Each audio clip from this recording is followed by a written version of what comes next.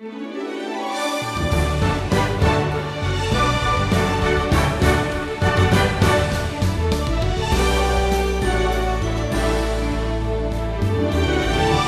you're facing a time of difficulty, knowing God is a tremendous comfort. It's comforting to know that He's an all-powerful, merciful, gracious, and loving God. You need all of that. But it's foolish to know God's power and character and yet ignore His demands for righteousness and justice. The people of Nineveh serve as both an example and warning of this. We see this today from the Old Testament book of Nahum. A wonderful movement of the Holy Spirit took place in America in 1734. It's called the First Great Awakening. And for about a decade, tens of thousands of people came to faith in Christ under the preaching of Jonathan Edwards and others. In fact, in New England alone, those New England states, more than 30,000 people became Christians. 150 new churches were established. Now, as wonderful as that season of revival was in early American history, one historian noted that within 50 years, the culture of those New England states could be categorized as spiritually dead. Historians have suggested several reasons for this decline, including the American Revolution. But what we do know is the sad truth that the impact of the Great Awakening, for the most part, was limited to one generation. Now, earlier in our wisdom journey, we saw another Great Awakening take place, and that was the conversion of the city of Nineveh. Following the preaching of the prophet Jonah, that entire city had repented and avoided God's judgment. Sadly, the next generation of Assyrians went right back into their idolatry. In fact, less than 60 years after Jonah's ministry to them, the Assyrians will conquer the northern kingdom of Israel, brutally taking the Israelites into captivity. Well, now it's been about 130 years since Jonah preached in Nineveh. And God has another message for the Ninevites. And this time, the message is delivered by the prophet Nahum. Now, unlike Jonah, Nahum doesn't go to Nineveh to invite the people to repent, and he isn't delivered there by a great fish either. But Nahum delivers a message from God, and it's simply this: their time is up.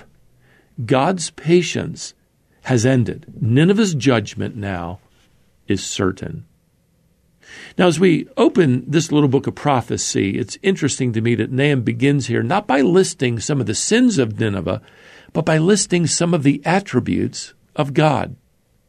Verse 2 says, "The Lord is a jealous and avenging God who takes vengeance on His adversaries." Verse 3 adds, "The Lord is slow to anger and great in power, and the Lord will by no means clear the guilty." Simply put, God's holiness demands that sin be punished, and He gives people plenty of time to repent and turn to Him. Now, Jonah had said 130 years earlier that the Lord is a gracious God and merciful and slow to anger and abounding in steadfast love. That's Jonah chapter 4, verse 2. And that truth was confirmed when the people of Nineveh were spared the judgment of God. God is patient. He is merciful. And He does extend His grace and mercy to those, even people like the Ninevites, if they would repent at the preaching of truth.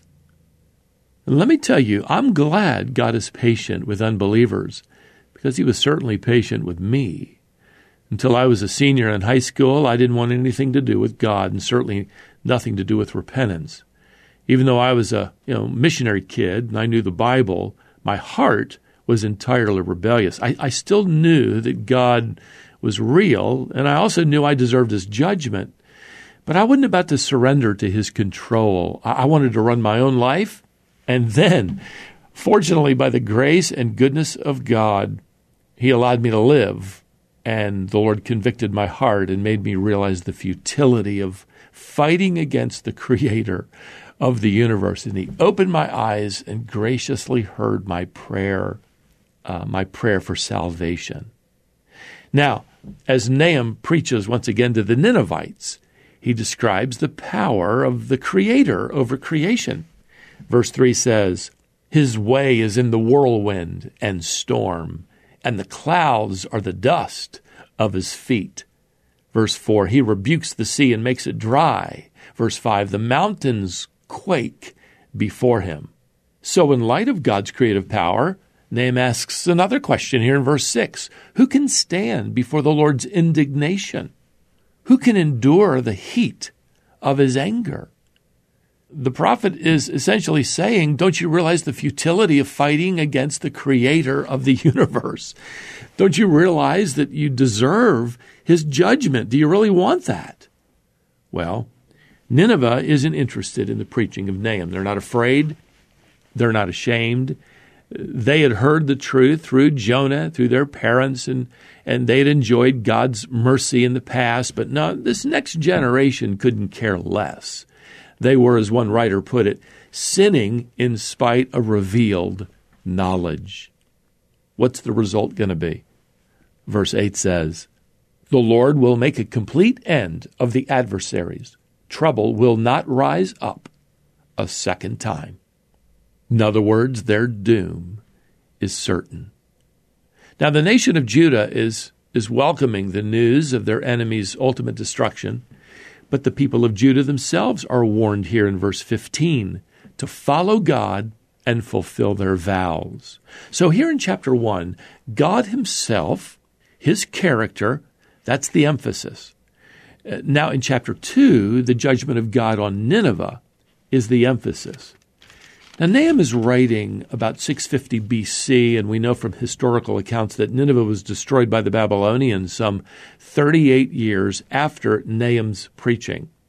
Chapter 2 prophesies their coming destruction in poetic form, and here's what happens. Verse 3 describes Nineveh's enemy. "The shield of his mighty men is red. His soldiers are clothed in scarlet. The chariots come with flashing metal on the day he musters them. The cypress spears are brandished." Let me tell you, this is a powerful, well-equipped army. We know these Babylonian chariots had sharp blades extending from the sides of the chariot, and that would just cut down anybody who stood in their path. Verse 6 says, "The river gates are opened. The palace melts away." Well, that's an interesting prophecy because here's what happened. A river flowed through Nineveh. There was a dam on this river just outside the city. Well, the Babylonian army opened the floodgates. It flooded the city of Nineveh, and the king's palace melted away. It literally disintegrated in the flood, and with that, the invaders entered the city and plundered it. Now, verse 10 describes the panic of the city. "Hearts melt and knees tremble. Anguish is in all loins. All faces grow pale." Now, history records for us the fulfillment of Nahum's prophecy that the Lord would make a complete end of Nineveh. And let me tell you, beloved, the city is leveled, and the city to this day has never been rebuilt. Now, keep in mind that it wasn't the power and strategy of the Babylonians that brought the downfall of the city. They weren't Nineveh's most fearful enemy. The Lord was. We read this here in verse 13. "Behold, I am against you, declares the Lord of hosts, and I will burn your chariots in smoke, and the sword shall devour your young lions. I will cut off your prey from the earth, and the voice of your messengers shall no longer be heard." Now again, why was the Lord carrying out this judgment, this destruction of Nineveh? Well, chapter 3 gives us the reasons. In verse 1, Nineveh is called the bloody city. And the last verse of the chapter records that the Assyrians were involved with unceasing evil. You see, the brutality and cruelty they inflicted on others for centuries. Now, that's all going to fall on them. The Babylonians, well, they spared nobody, But here in chapter 3 and verse 3, we're told of the heaps of corpses, dead bodies without end. Oh, what a judgment day. Now, there are a couple of timeless truths for us in this little book of prophecy that I want to pull out and emphasize. The first one is this: while God is patient with unbelievers and desires true repentance, He is not going to overlook sin in the end. In fact, that's why He sent Jesus. We'll either trust in Jesus Christ as the one who paid for our sins, or we will pay for our sins one day eternally. Here's the second truth. We need to be diligent to pass on to the next generation an understanding of the gospel. They need to see a genuine demonstration of our walk with God. Now, we can't guarantee that the next generation is going to follow Christ, but we can be sure that we don't stand in their way. We can't force anyone to believe, and that includes our children. But we can, as individuals, as families, as churches, teach them by our lips and with our lives what it means to walk with God. Well, until our next wisdom journey, beloved, may the grace of the Lord Jesus Christ and the love of God and the fellowship of the Holy Spirit be with you all. Amen.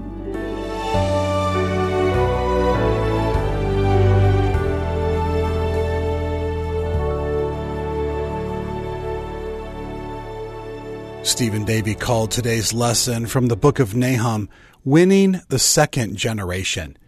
This is the Wisdom Journey. Stephen is taking you through the Bible, all 66 books, with a new lesson each weekday. Please make a point to listen each day. If you do, God will use the power of His Word to help you live wisely. Stephen's desire is to help you know what the Bible says, understand what it means, and apply it to your life. This wisdom journey is one of the resources we provide to accomplish just that. Our ministry is on social media, and that's a great way to stay informed and to interact with us. Be sure and like our Facebook page so that you'll get updates. We read every comment, so you can use Facebook to send us a message if you want to. You can follow us on Twitter and Instagram, and we also post a video version of this wisdom journey to our YouTube channel each day. Please subscribe to that. Search for Wisdom International on all the social media platforms. Then join us next time.